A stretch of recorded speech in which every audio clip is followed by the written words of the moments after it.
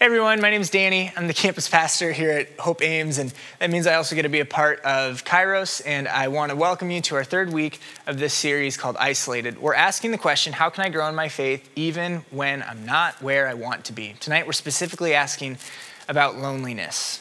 Have you been feeling lonely lately, especially during this pandemic? I noticed that when we're lonely, a couple of different fears and anxieties come out. Some of them are kind of funny. For example, sometimes when we're alone, our biggest fear is that we're not actually alone. It's when you're walking through an empty house in the middle of the night and you see your reflection in the window, except you don't think it's you. You think someone's come to get you and you freak out. You are alone, but you're afraid that you're not. There's other fears that come up when we're feeling alone. There's the fear that we will always be alone. This can be a pretty serious one, but it doesn't always have to be. You ever been in the doctor's office after the nurse has left and you're waiting for the doctor to come in and that wait feels like it's taking forever? You're sitting there and thinking, what in the world could this doctor be doing? Helping people? Yes, probably. But when you're the one waiting in that room, you're not thinking about that. You're thinking about being alone. And you think no one is coming back for you. In fact, you've become so convinced that you'll be alone forever that you've become infatuated with the entire room around you. You start reading those posters on the wall, those doctor's posters, you know what I'm talking about. And by the time the doctor does come in, you are staring way too closely at that poster about digestive disorders. And the doctor looks at you in a funny way and says, so how can I help you? What do you do when you're lonely? I want to get to that tonight, but first I want to take a step back. And I want to ask the question, does God get lonely? What does God do when he's alone? I do think that if we look into this question, it can help us with our loneliness. It's a week called Holy Week. These are the days that lead up to Easter, when we celebrate Jesus' resurrection from the dead. But before we get there, we remember that Jesus was dead. He died. He was on a cross. And what happened when he was on that cross? Well, in Mark chapter 15, it says this. It says that Jesus called out with a loud voice, Eloi, Eloi, lema sabachthani, which means, my God, why have you abandoned me? Can I paraphrase that? Jesus is asking, God, why am I alone? It's a shocking statement, isn't it? That God in the flesh, Jesus Christ, would say, I'm alone right now. But he doesn't just say it. It says he calls it out in a loud voice, but in the original Greek, that literally translates into crying, screaming, shrieking in agony. And it's shocking to everyone. Maybe first-time readers, they read this and like, my goodness, Jesus finally cracked. He broke down. Think about how calm Jesus was up to this point. This is the guy you want to hang out with. He's so calm, cool, and collected at every party. He's turning water into wine. Right before he's arrested, one of his disciples cuts the ear off of a guard, and Jesus, keeping himself together, takes the ear, puts it back on the guy's head. He says, all right, arrest me. And when he's on trial, he knows he's going to be killed, but he stays silent. He's calm, he's cool, he's collected, but now he's screaming. And maybe people are wondering if Jesus has given up on God. This is also surprising to people who are really skeptical about this whole Bible thing and all about Jesus. Even the most skeptical readers, writers, teachers, they will say about this, yeah, I'm pretty sure that event definitely happened. Because nobody who's trying to start a religion and trying to put this hero out there as the savior of the world would write this about him. They wouldn't show him crying, certainly wouldn't show him shrieking, and they wouldn't say that he's alone. Heroes die. Heroes definitely die because look at the movies. But look at what happens before the heroes die in movies. I mean, they have that speech. They're appreciated. You know, they go valiantly into the fight. Jesus doesn't have a story like that. It doesn't sound very heroic. It sounds very despondent. It's full of agony. He is crying, he is screaming, he is shrieking, my God, why have you forsaken me? Even the writer of this text seems shocked by it. See, Mark, he wrote in Greek like other New Testament biblical writers. He wrote in Greek. Jesus spoke in Aramaic, but Mark wrote about it in Greek. Except for here, he says, Jesus said in the Aramaic, Eloi, Eloi, lema sabachthani. Mark could not get that shriek out of his head, and he had to write it down just as he heard it, because it was shocking. God is saying, I'm alone. He's crying. What makes him cry? What makes his heart hurt so much? Notice what he doesn't say. He doesn't say, oh, my hands, these spikes are just destroying me. My feet, what's happening? Oh, my head, this crown of thorns. He doesn't say my hands. He doesn't say my feet. He doesn't say my head. He also doesn't say, oh, my people. Because it's not just the physical pain, but it's also not just the physical presence of people that he's missing. I mean, look at this. Mark chapter 15, just before this, it says about the setting. Mark chapter 15, starting in verse 29, the people passing by shouted abuse. Jesus is surrounded by people. They're shaking their heads in mockery. Ha! Look at you now. The leading priests and teachers of religious law, they mocked him too. They said he saved others, but he can't save himself. Jesus is alone, but it's not because he's actually physically, literally lonely. We all know this. You can be in a crowd of people and feel completely alone. Maybe we're especially noticing that in this pandemic, but maybe you were feeling it well before. But there's also some people who aren't there.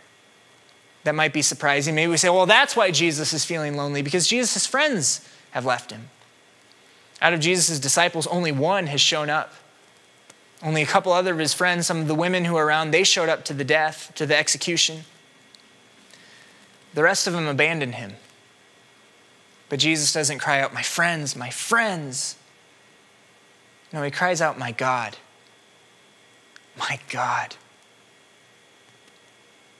Here's the thing, we can lose a lot of stuff in this world and it hurts. Perhaps more than anything, there are all sorts of loves that we can lose. Either they're taken from us, they slip away, or they leave. And their absence presents all sorts of pain. But there's only one being whose absence equates to non-existence. Jesus cries out, my God, my God. When we are feeling lonely, we find out who or what our God is. When Jesus was feeling lonely, we know who his God was because of what he cries, because of what he shrieks. My God. That's what he lost. And why is that important? Jesus says this about him in John chapter 1, verse 18. It says, no one's ever seen God except for the unique one who is himself God. He's near to the Father's heart, and he's revealed God to us. You know, the closer a love is to you, the more intense that love is. When it's gone, the more that it hurts. But in John chapter 1, it's telling us that even the most passionate, loving romance in the history of the universe isn't even a raindrop in the ocean compared to the relationship that Jesus the Son had with his Father. They're so intertwined. They're not just physically close. Their souls are weaved together. They're one. It's saying, if you see Christ, you see God. If you see the Son, you see the Father. That's how close they are. That's how intense the love is. That's how passionate it is. He had it forever. I mean, God, he's the infinite God. This was a love that Jesus had been experiencing forever. Maybe sometimes we say, oh, well, it's, that love couldn't have been that intense because it didn't last for that long. How could you be so sad about losing that boyfriend or girlfriend? You only dated them for a month. Jesus had been with the Father for all of eternity. That's why he cries. That's why he shrieks. That's what he lost. That's the love. And he's screaming to his God. He's screaming to his Father, without you, I don't exist. And so darkness falls on him.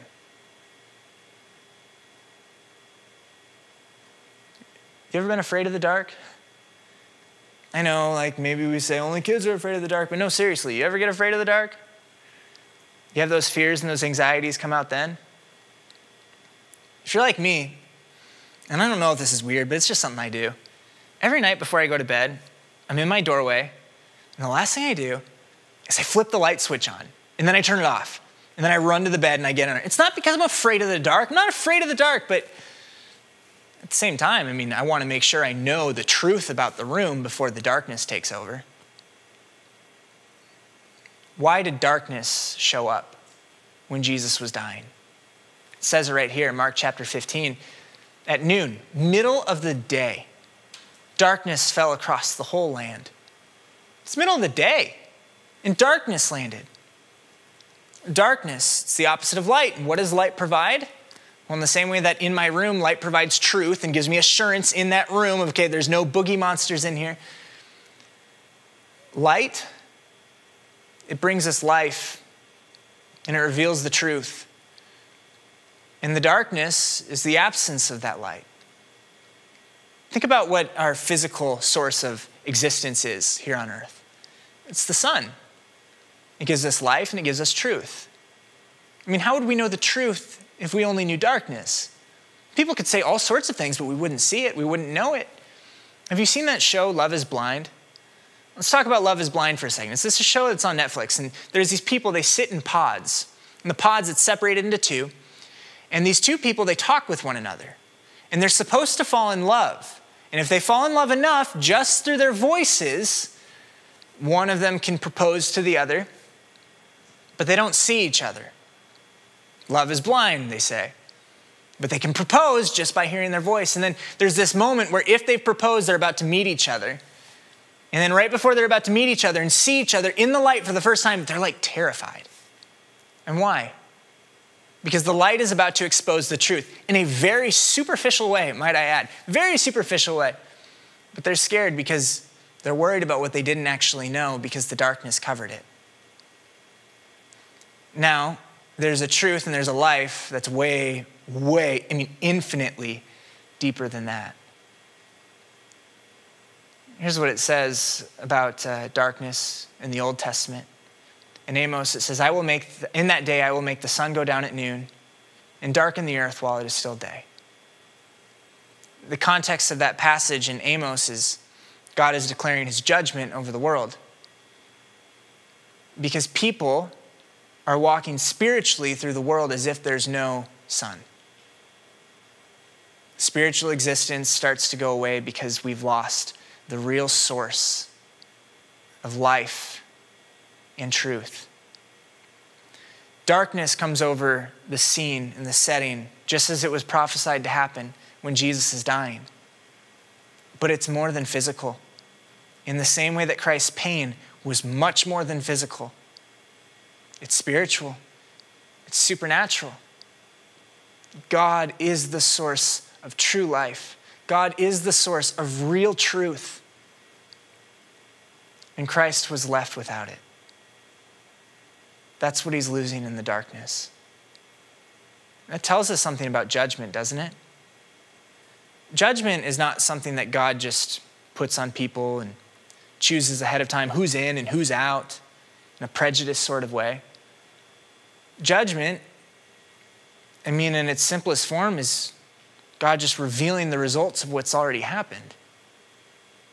It's not God choosing who's in and who's out ahead of time. It's just simply acknowledging that people have been walking through this life without the source of life. Jesus says in John chapter 14, I am the way, I am the truth, and I am the life. The way to the Father is through me. He is the way, he is the truth, he declares. And yet darkness is falling on him. It says darkness covered the whole earth. And so we're like, oh, well, it's judgment over the entire earth. But who's dying? Who's being executed? It's Christ.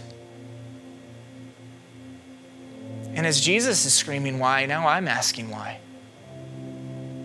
Why? Why? God, why? Why did you abandon him? Why did you forsake him? I think that we find our answer when we unpack what Jesus is saying when he says, my God, my God. Jesus is losing the source of existence. He's losing the source of life. And he's losing the source of truth. But he has the presence of mind to quote scripture. Psalm 22, see if this sounds familiar. King David wrote this a long time ago. He writes, my God, why have you abandoned me? It's word for word what Jesus is saying. David wrote, long before Jesus lived, my God, why have you abandoned me? But he doesn't stop there. He continues. He says, my enemies surround me. They open their jaws against me. My life is poured out like water. All my bones are out of joint. I can count my bones. My enemies stare at me and they gloat. David is saying, I feel very lonely. I feel like everyone's against me. He's describing an execution. But David was never executed. And on the cross, I believe that Jesus is saying, David was pointing to me. It all points to me. I am the one who would be abandoned. I am the one who would be forgotten. I am the one who would be left utterly alone. Why? Why? Have you found yourself asking that question lately? Why? I've asked the question why so many times. Just last fall, I found myself in a very sad moment. One of the saddest moments in my life, and I'm asking God, why? Why is this happening? And look, I'm a minister. I study the Bible every single day. I know that there are some things that I'll ask why to that I don't get the answer for, but I'm still asking it. I think one of the things that bothers me every now and then that comes from the mouths of Christians is they say, don't ask why. Just trust God. Don't ask why. Jesus asked why. I'm sitting here and I'm asking why. And the fact of the matter is, this side of heaven, there will be some questions that I'm asking why about, I just won't get the answer to. But when Jesus is on the cross, he's quoting scripture, he's screaming why, but he already knows the what. He's quoting scripture, and it seems like the most hopeless thing in the world he could say, but read on in that psalm that he's quoting. He knew how that psalm finished. Jesus, I wonder if he meditated on this on the cross. You've forsaken me, you've abandoned me, but I will praise you in the great assembly. I will fulfill my vows in the presence of those who worship you. The poor will eat and be satisfied. Jesus cries out why, but he already knows the what. He already knows what's going to happen. Why does evil exist? Why do bad things happen? Why does sickness come around? Why do pandemics happen? I don't have the answer why. Frankly, I think if people tried to provide the answer why, it's a little shallow and it's a little heartless. But even though we don't know why it is, why do bad things happen? I don't know. But I do know why it can't be. It cannot be that he doesn't love me. And it cannot be that he doesn't love you. Why does Jesus shriek on the cross? Why does Jesus go to the cross? Why does he die? So that we could eat and be satisfied. Why? You. Me. It's us.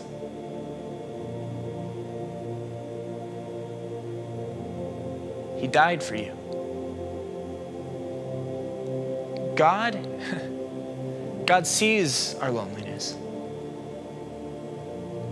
And sometimes when the fear in our loneliness is, I'm afraid that I'll always be alone, God promises I won't leave you alone. He's so serious about that. He'll do whatever it takes, even if it means God himself becoming lonely. It's Holy Week. We remember what Christ did for us.